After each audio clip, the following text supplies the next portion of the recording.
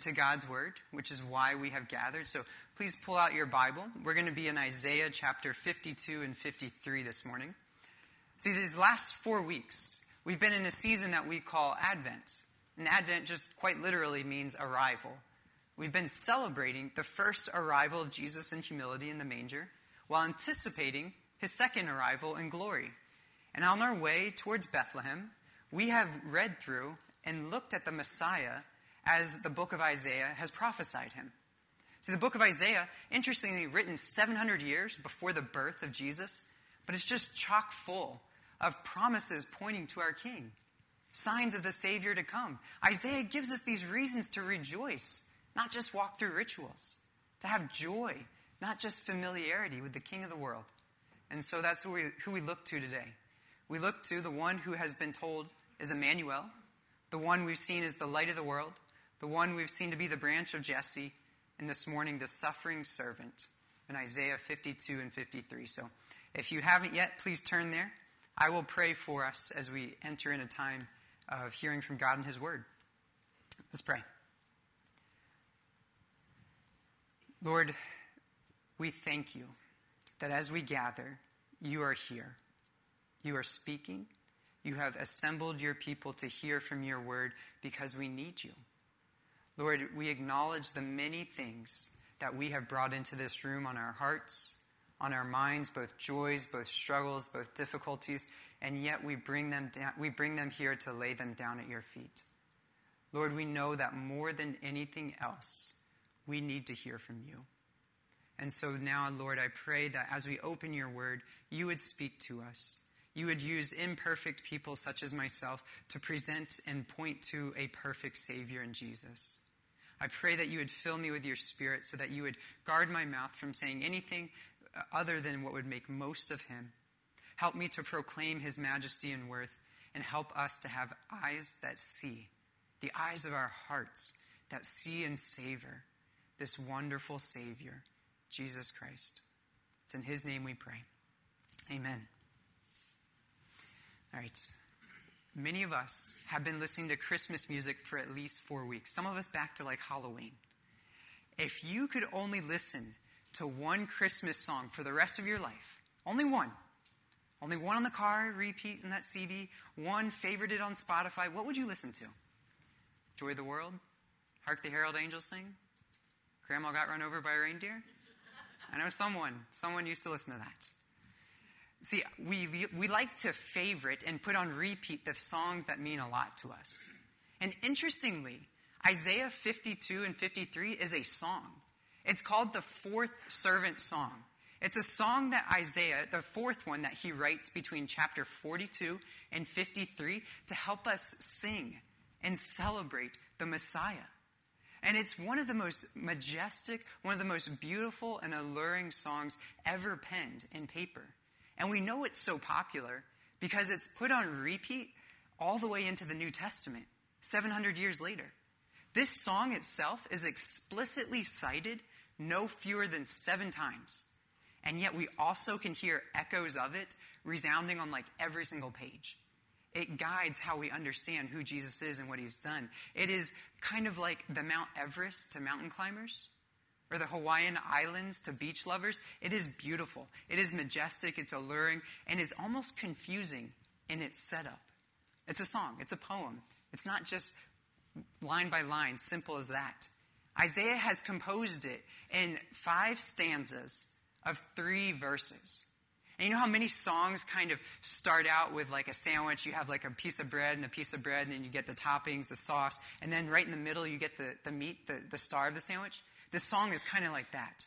The stanzas on the outside are like pieces of bread. As you get closer to the middle, you get the toppings and the special sauce. Good, but not quite the meat of the sandwich. And then in verse 4, stanza 3, verse 4 to 6, we hear of pure gospel delicacy. We're meant to see our Messiah, who is the suffering servant. That's Isaiah's big idea. And that's our big idea today as well. The Messiah is the suffering servant. And this suffering servant has good news for all who will hear.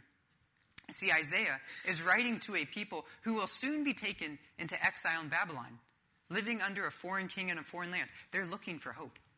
Isaiah is also writing to us prophetically, those who are looking for hope amidst the spiritual exile that we would otherwise walk in. And so he points our eyes to the suffering servant to answer this question. How can unholy people be reconciled to a holy God? How can unholy people, flawed, imperfect people like you and I, be brought into right relationship with a perfectly majestic and holy God? And he says, the only way is through our suffering servant, the sin-bearing substitute, who is Jesus Christ. And that's who we're meant to see. So now we're going to see what is a suffering servant like? Well, we see, interestingly, that he won a humiliating success. I know those words don't usually go together, but we're going to see it clearly. A humiliating success after a horrendous suffering on our behalf. And he did it all to be our holy substitution. Let's look to the suffering servant and first see his humiliating success in stanza 1 and 5. So it might look like we're jumping around, but remember, stanza 1 and 5 is like the bread to the sandwich, the first and the last, helping us see as we get closer and closer to the middle. So stanza 1 and 5, beginning in Isaiah 52, verse 13, if you'd like to read along. And I believe they're always up on the screen, so I don't know why I say that. Thank you, David. Behold, my servant shall act wisely. He shall be high and lifted up and shall be exalted. As many were astonished at you, his appearance was so marred beyond human semblance, and his form beyond that of the children of mankind, so shall he sprinkle many nations. Kings shall shut their mouths because of him, for that which has not been told they see, and that which they have not heard, they understand. And now we jump to chapter 53, verse 10, the last stanza. Yet it was the will of the Lord to crush him. He has put him to grief. When his soul makes an offering for guilt, he shall see his offspring. He shall prolong his days. The will of the Lord shall prosper in his hand. Out of the anguish of his soul, he shall see and be satisfied. By his knowledge shall the righteous one, my servant, make many to be accounted righteous and bear their iniquities. Therefore I will divide him a portion with the many, and he shall divide the spoil with the strong, because he poured out his soul to death and was numbered with the transgressors. Yet he bore the sin of many and makes intercession for the transgressors. How would you define the successful life? What does success look like in your definition? Does it look like a good job, well-behaved kids, comfy retirement, a nice bank account? Isaiah says not so fast. Not so fast. Isaiah is pointing us to the most successful one to ever live, and he said he came to serve. Isaiah is pointing us to the ultimate hero and says he's the humblest one who's ever walked this earth. Verse 13, God speaks of Jesus, and he says, behold, behold, the neon sign in the night, the divine highlighter. Pay attention. My servant, my son, come to do my will. My servant, the one whom Isaiah says has come to serve us. And we know he's come to serve us because Isaiah prophesies it, but then Jesus says it of himself.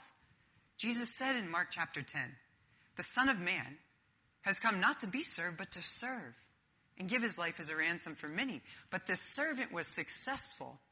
See, this passage, verse 10 says, or verse 12 says, he will act wisely.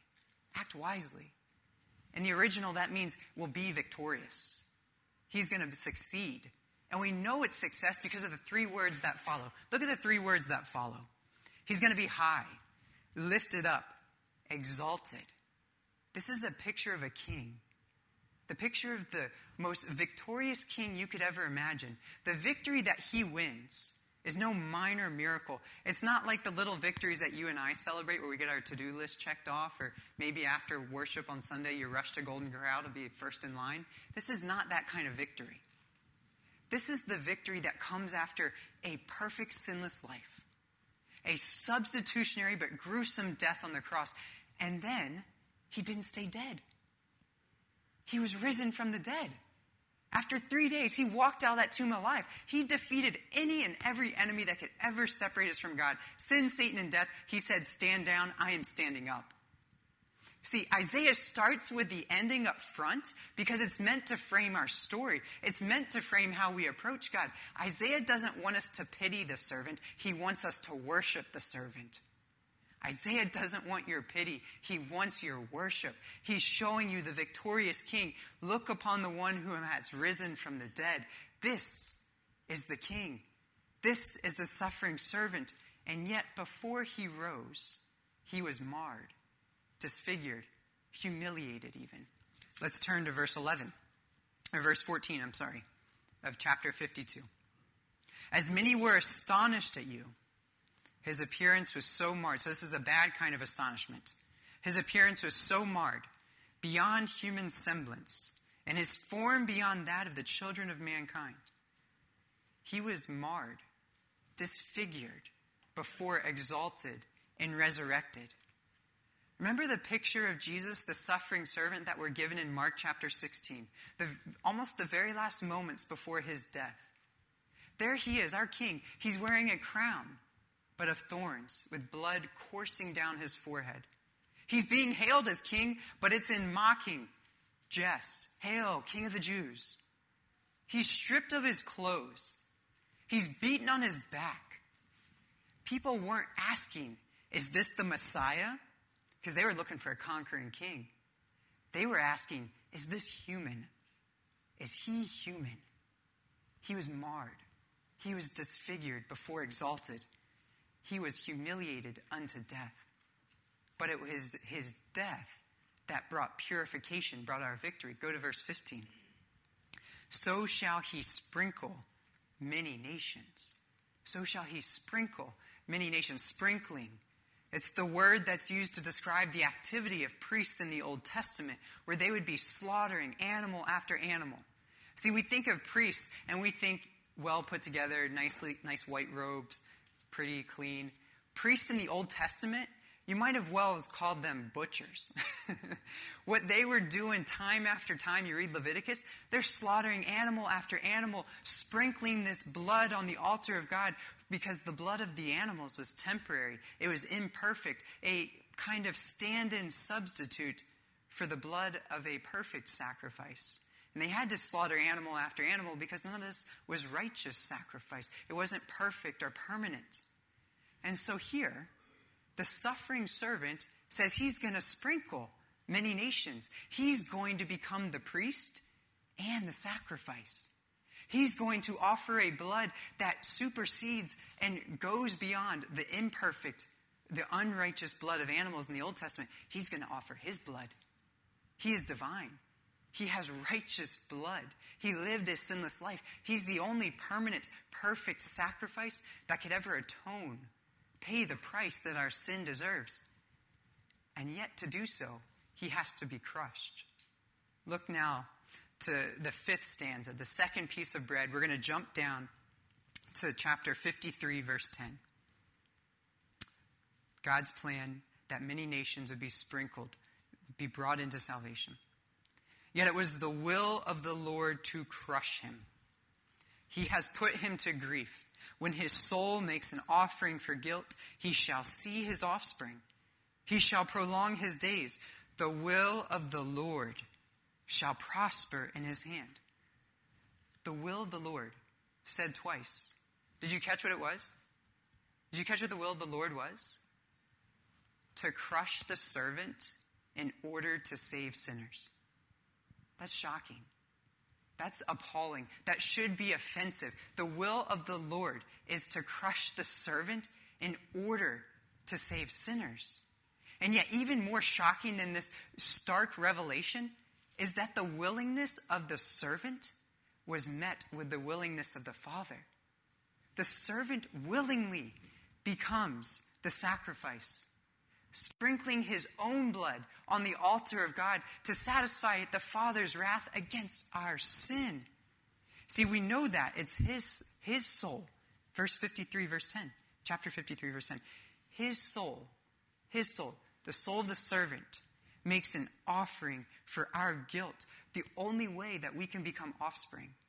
It says offspring in here. Children. The only way that we can become children of God is through the perfect high priest giving his blood as the slaughtered sacrifice for us. This is the will of the Lord. And yet this victory came out of so much anguish, so much sorrow. Look at verse 11 and 12. Out of the anguish of his soul, he shall see and be satisfied. By his knowledge shall the righteous one, my servant, make many be accounted righteous and bear their iniquities. Therefore I will divide him a portion with the many and divide the spoil with the strong, because he poured out his soul to death and was numbered with the transgressors. Yet he bore the sin of many and makes intercession for the transgressors. The soul of the servant was anguished. You know how anguished it was? Think back to the Garden of Gethsemane, Matthew chapter 26. Jesus says, my soul is very sorrowful unto death. He knows the worst sufferings that you and I will ever walk through. He anticipated and knew what it was to anticipate his own death. He knows anguish of the soul. And yet it's this anguish that led to his satisfaction. And here he tells us what his goal is. What satisfies him most is rebels like you and I becoming his children. He says his goal here, the satisfaction of his soul, is to make many be accounted righteous. Make many be accounted righteous. This is transactional language. Imputing to us, giving us, crediting to our account something we don't have. A righteousness, a perfect record before God. We don't have that. But he accounts it to us. And you know what he does in return? He absorbs the debt of the injustice against God that we have accrued in our sin.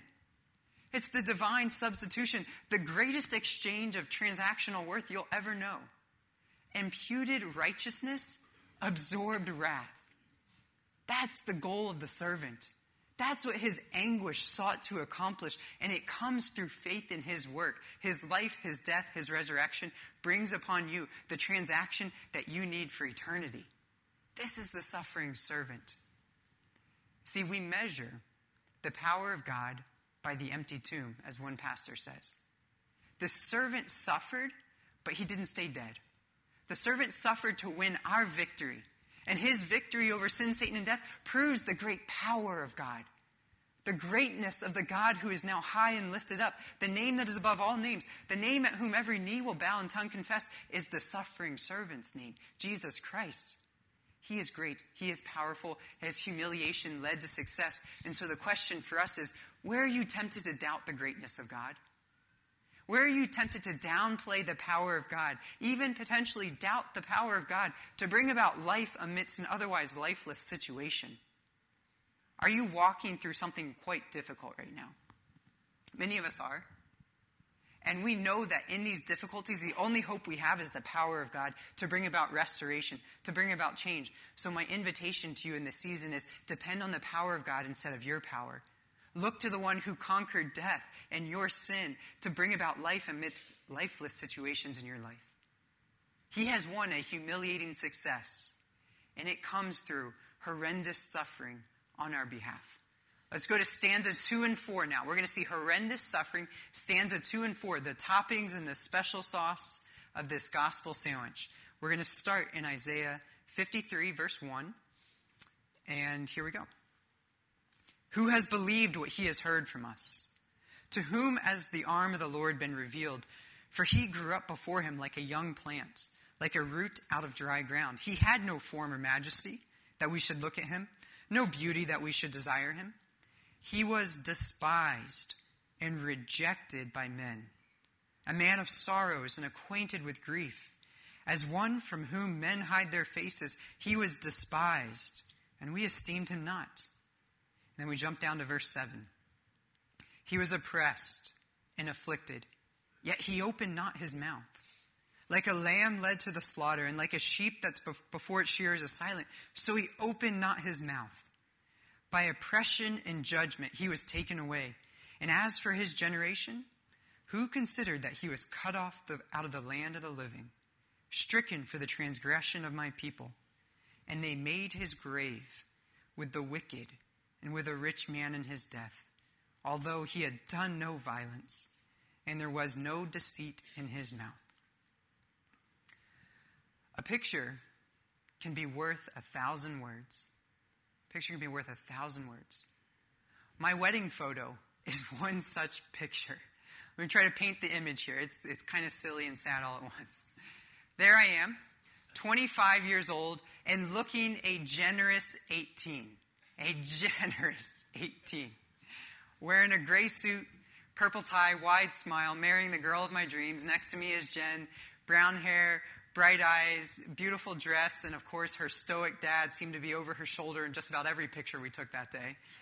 It was a phenomenal day, but yes, I can practically, remembering this image, it almost makes me recount the smell of the summer air, the sound of the applause that we heard as we recessed down the aisle. See, these vivid pictures, reminders of our past, can conjure up fresh emotion, can't they?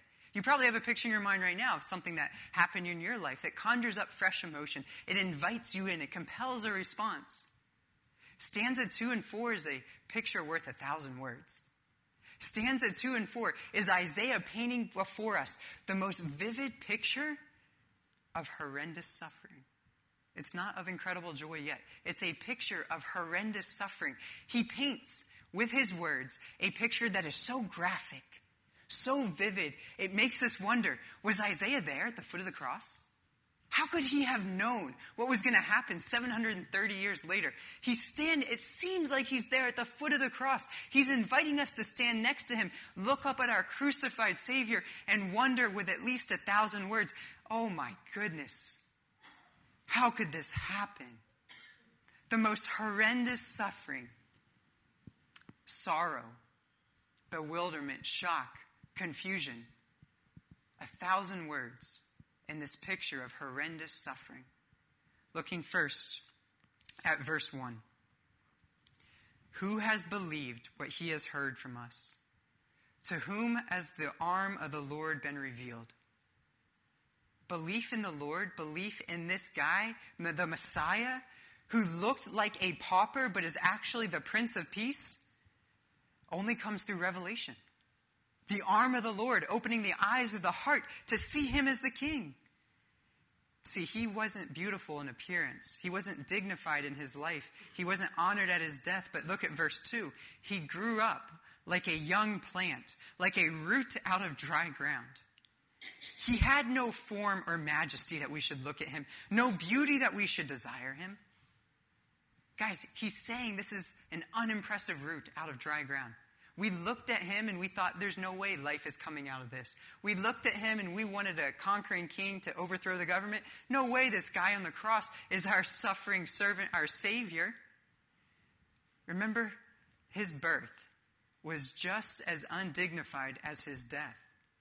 He was born in a dirty manger in an overlooked town of Bethlehem. He wasn't welcomed into the baby and delivery unit at Carbondale Hospital. He didn't have a tent of nurses or clean diapers or a warm swaddle. The first thing that hit his nostrils, the smell of wild animals. The first thing that brushed up against his soft skin, rough straw. He wasn't considered beautiful at birth. He wasn't called dignified in life. He wasn't even honored at his death. He was despised, rejected. He was doubted, and it turned to disdain. Verse 3. He was despised and rejected by men, a man of sorrows and acquainted with grief. As one from whom men hide their faces, he was despised, and we esteemed him not. Birth wasn't easy. Birth wasn't pretty, and life wasn't easy. Birth wasn't pretty, and life wasn't easy. He was despised. Isaiah says it twice. He wants us to know he was despised. He was rejected by men. Remember when Jesus shows up in John chapter 1, verse 11? He says, I've come to my own, and my own have rejected me. Isaiah says he's been despised and rejected by men. He's using a comprehensive, inclusive, third-person plural pronoun. Us. Us. Despised and rejected by men. Not just the men of John chapter 1, but you and I as well. We have, by nature and choice, we have said no thanks, or I doubt that this is the Messiah. Just like we say no thanks to the unwanted side dish at Christmas dinner, or the fruitcake on the dessert plate that Aunt Susie brought. We don't want any part of it. We want the cookies. We were looking for the king, not the sufferer. He was despised. No wonder Isaiah says he was a man of sorrows, acquainted with grief. He knew rejection. He knew what it was to be told, no thanks, I don't want you. I don't know about you, but that brings me hope. My suffering servant, my Savior, knows what it feels like to be rejected, so when I feel rejected, I can run to him. He was rejected and despised, but he was still determined to serve us. Despised but determined. Jump down to verse 7. He was oppressed and afflicted, yet he opened not his mouth. Like a lamb led to the slaughter, like a sheep before its shearers is silent, so he opened not his mouth. By oppression and judgment he was taken away. And as for his generation, who considered that he was cut off out of the land of the living, stricken for the transgression of my people? And they made his grave with the wicked and with a rich man in his death, although he had done no violence, and there was no deceit in his mouth. His messy birth was followed by a despised life that led to an oppressive death, suffering. He stepped down into Bethlehem knowing it was the first step towards Calvary at the cross. He knew what he was going to have to suffer in that anguish, and yet he didn't object. He didn't object. It says he went silently like a lamb before its shearers, a lamb going to the slaughterhouse. You and I know what happens at the slaughterhouse. It's like the most gruesome place we could ever imagine. Everyone knows what happens at the slaughterhouse except the animals. And yet, Jesus, the Lamb of God, who knows all things, goes willingly. His silent obedience goes willingly to the slaughter that you and I deserve for our sin. He doesn't object. And it's his silence, his righteous silence, that stands in contrast to our loud rejection. Do you hear that? The righteous, soul-piercing silence of the Lamb of God before the slaughter that we deserve. And let's hear something else to complete this picture. Our need for his silence, his willingness. In Matthew chapter 27, the worst kind of loud rejection is heard. See, the night before Jesus was brought unto crucifixion, he was captured by the chief priests and the elders. They were afraid of him. They brought him before trial, gave him to Pilate. Pilate puts before the crowd, this raucous, loud, despising crowd, and he offers to release Barabbas, a known criminal, or Jesus, perfectly innocent. He says, whom should I release for you, Barabbas or Jesus? What does the crowd say? Barabbas. Pilate's just as shocked as we probably were. He says, why? What evil has he done? What do they say? Crucify him. Pilate just can't get over it. Well, what should I do with Jesus? Crucify him. Let his blood be on us and our children. Do you hear that? That's the din of rejection. The cacophony of rebellion. And it's not just their shouts, guys. It's our shouts too. He has been rejected by men. We are part of that crowd. Every time we'd rather go it alone. Every time we try to be like God instead of trust in him. Every time we live for our glory instead of his. Every time we desire our heart's affections instead of his desires and live according to his commands. We're shouting with our hearts and our actions, crucify him, crucify him. It's his blood that was shed for our sin. His blood for our sin. The silence of our Lamb for the loudness of our rejection. He was cut off from the land of the living because we sinned. His hands and feet were pierced. His bones were broken. His crown was bloodied. He was anguished, even though he had done no violence and there was no deceit in his mouth. What a vivid picture. What a vivid picture of horrendous suffering. And this picture paints before us at least 1,000 words, doesn't it? It paints before us the reality that we need this suffering servant, that we in our rejection of him can only be reconciled to a perfect God through his sacrifice, his perfect sinless life, his substitutionary death on our behalf. We need him. And yet it also reveals and proves the compassion of God for sinners. We saw the greatness of God in the empty tomb, and at the cross of Christ we see the goodness of God, the mercy of God. A really much more articulate pastor than I has said, we measure the power of God by the empty tomb. We measure the goodness of God by the cross of Christ. God shows his love for us, and that while we are still sinners, Christ died for us.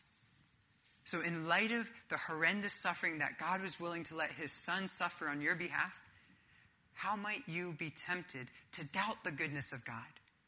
How does this goodness of God as revealed at the cross of Christ remind you that even in the midst of any difficulty you're in, that God is good?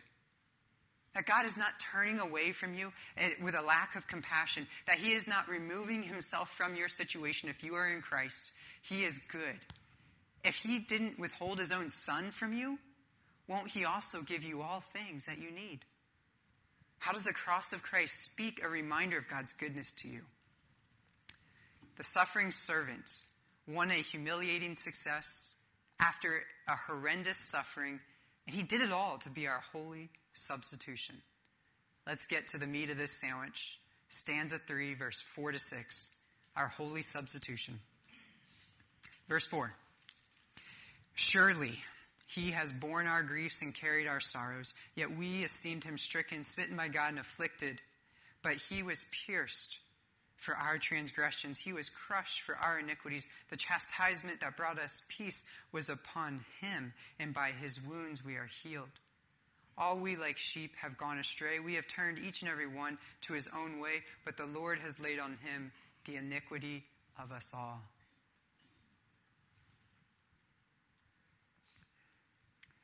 Tonight is a big night at the Parker House. Tonight's a big night at the Parker House. You heard a little allusion to it in the announcements. We're going to have cookies by the dozens, hot chocolate by the gallons, babies, friends, festivities, and I almost promise, I won't make you change a diaper or burp Ezra. I will be in the dad act of where to take care of all their needs. But this week, as we, primarily Jen, has helped us prepare for the open house tonight, which you are all invited to. Please join us, 4 o'clock. As she helped prepare for the open house, she made more cookies than I can count. And she followed the recipe more precisely than I could ever imagine because she wanted to serve you guys good cookies. She didn't want to serve some healthy substitute cookies. She didn't use the whole wheat flour in place of the white. She didn't put the applesauce in place of the eggs. Josiah is going to go nuts when he gets the real deal tonight. It's going to be wonderful. He won't sleep tonight just like he didn't sleep last night. It's going to be great for everyone but us. She didn't use substitutions because substitutions usually disappoint, especially in baking. But here in verse 4 to 6, we read of a needed and perfect substitute. Someone who stands in our place to do something we can't do. A very needed substitute. And it's the central message of the entire gospel, and it's boiled down into this. Christ dying for us, Christ dying instead of us. Jesus in my place to pay my price and win my peace. Christ dying for us, Christ dying instead of us. The sin-bearing substitute is put on full display, the spotlight in verse 4 to 6. Verse 4, surely he has borne our griefs and carried our sorrows, yet we esteemed him stricken, smitten by God, and afflicted. It's he for we. The language of substitution. He for we. He bore our griefs. He carried our sorrows. Like a divine forklift, he takes every single pain that you could suffer in this world, every single punishment that you deserve for your sin, he puts it upon his shoulders and goes to the cross with it so that you won't have to if you believe in his work on your behalf. And yet, we esteemed him stricken, smitten by God, and afflicted. We looked at him on the cross and we thought, this is surely suffering for personal sin. But it wasn't. It was he for we. Verse 5. He was pierced for our transgressions. He was crushed for our iniquities. Upon him was the chastisement that brought us peace. And with his wounds, we are healed. He for we, from birth to death to new life. Jesus, it says here, was pierced fatally. He had railroad-sized spikes go through his hands and his feet for us. He was crushed. He bore the unquantifiable wrath of God against our sin. He was crushed for our iniquities and transgressions. The transgressions, those willful disobediences, those times when we know what God is asking of us and we say, you know what? No thanks. I'd still rather go my own way. The iniquities, that natural bent and perversion towards just desiring things that aren't glorifying to God. We know that. Paul talks about that in Romans 7. We know what iniquities and transgressions are. He bore the penalty, the punishment that those deserve so we wouldn't have to. Guys, he for we is the mystery of the gospel. He for we is our only source of hope. And he for we, God substituting himself for man, is our ultimate hope in life and death because our central and core problem is we for he. He for we is the remedy, the answer, to the solution to our proclivity towards we for he. Think back all the way to the garden in Genesis chapter 3. We for he began. Adam and Eve. Perfect union and communion with God and one another. Here comes a serpent, tempting them with lies, tempting them to doubt God's goodness, disobey his commands. You know what they did? Substituted themselves in place of God. They believed lies instead of truth. They took the fruit. They ate it. Death entered. Peace left. They were cast out, exiled. The most unholy exchange.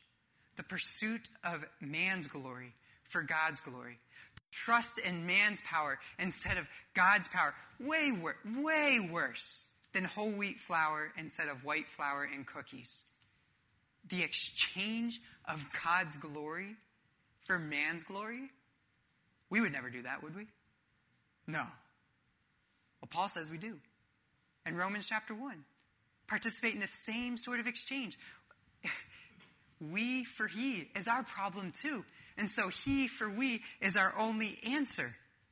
God substituting himself for us on the cross. 2 Corinthians 5:21 puts it most beautifully. God made him, Jesus, who knew no sin, to be sin for us, so that in him we might become the righteousness of God. Guys, it's his wounds for our healing. He was pierced to bring our peace, and he suffered even while we strayed. Verse 6. All we like sheep have gone astray. We have turned everyone to his own way, and the Lord has laid on him the iniquity of us all. The Lamb of God seeks the lost sheep of God. He comes after we. My goodness, it just keeps getting better. He comes after we. The perfect, righteous, suffering servant comes after those who would naturally run away from him. The gospel is so mysterious and yet so needed. See, left to my own devices, left to your own devices, you know what race we'd run? We'd run that eternally vain marathon of trying to find life and peace apart from God. We would just keep looking past the one who is marred and disfigured, looking for someone who looked more powerful by our standards. But power looks like victory over the tomb. Power looks like humility at the cross, suffering for our sins. That's what power looks like. And so he had to come to us. The arm of the Lord had to be revealed to us. He came and rescues us who would otherwise stray. That's our only hope in life and death. He for we. But before you leave this room with a pat on the back and just an agreement of this theological truth, he for we, I want to ask, has it ever become true in your heart that it's not just he for we, it's he for me? He for me. See, we can agree that Jesus died for sinners based on theological truths in Scripture, but you cannot, hear me clearly, salvation is not possible unless it's he for me. Unless it's he for me. Unless you realize that it's your sin that put him on the cross. unless you realize that his sacrifice on the cross, his sinless life, his bodily resurrection from the tomb was all in your place. Something you can't do, something you don't deserve, something you can't earn. It must become he for me. Nothing else saves, not even all the good works you could imagine. Not even perfect church attendance, being born into a Christian family. All certainly good gifts and good things, but not means of salvation. Salvation comes through faith in Christ alone. And so I can't let you leave this room unless I ask, has he become the substitute for me? Have you placed your faith in his work to reconcile you to the holy God? Because otherwise we're still unholy sinners separated from a holy God, not just now, but for eternity. Has he become me? This is how the Christian life begins. A step of dependence, not independence. And it's exactly how the Christian life gets lived out. It's never independence. That was Adam and Eve's problem in the garden. Substituting me for he. The Christian life is not about independence. Never thinking, I'm so good, I just need God when things are hard. The Christian life is a day-by-day step of obedient, willing dependence on the one who has brought about your eternal salvation. And so I want to invite you, first, to receive salvation if you have yet to receive salvation by placing your faith in him. But then second, how might the Lord be inviting you to pursue his purposes by his power instead of living for your kingdom? How might the Lord be inviting you to pursue his purpose by your power, living for his kingdom, not yours? And I want to get real practical with this last example before we turn to worship. Many of us are going to be finding ourselves in very enjoyable moments over the next few days with holidays and family. But at the same time, many of us are going to be stretched. Our patience is going to be tested. We're going to be pushed. We're going to be tempted to pursue our comfort, our desires, especially when those in-laws start acting like outlaws. We're going to want I am wrestling with this, praying for the fruit of the Spirit in my life, because left to my own devices, I'd rather just be comfortable and have my schedule in my way. But the Lord has redemptive potential brimming in every day of our lives. What's it going to look like over the next few days, just over the next few days, much less over the next years, for you to depend on the God who has saved you, to pursue his glory, even when it would just be more comfortable to chit-chat, small talk, and say goodbye? How might you bring redemptive conversations into the holidays this week? Pursue this awareness of Christ died and risen for sinners. That's why we celebrate. The clock don't lie. I got to pray. Guys, this is the suffering servant. This is the Messiah Isaiah wants us to see, to rejoice in, not just stand in ritual and cold familiarity. Let's prepare room in our hearts to celebrate him now in song. Let's pray. Father, we love you. We thank you that you substitute yourself for us unholy sinners. And now, Lord, we turn to praise you in song, and we ask that your Spirit would lead and fill us with your power to make much of you in all of our lives. It's in your Son's name we pray. Amen.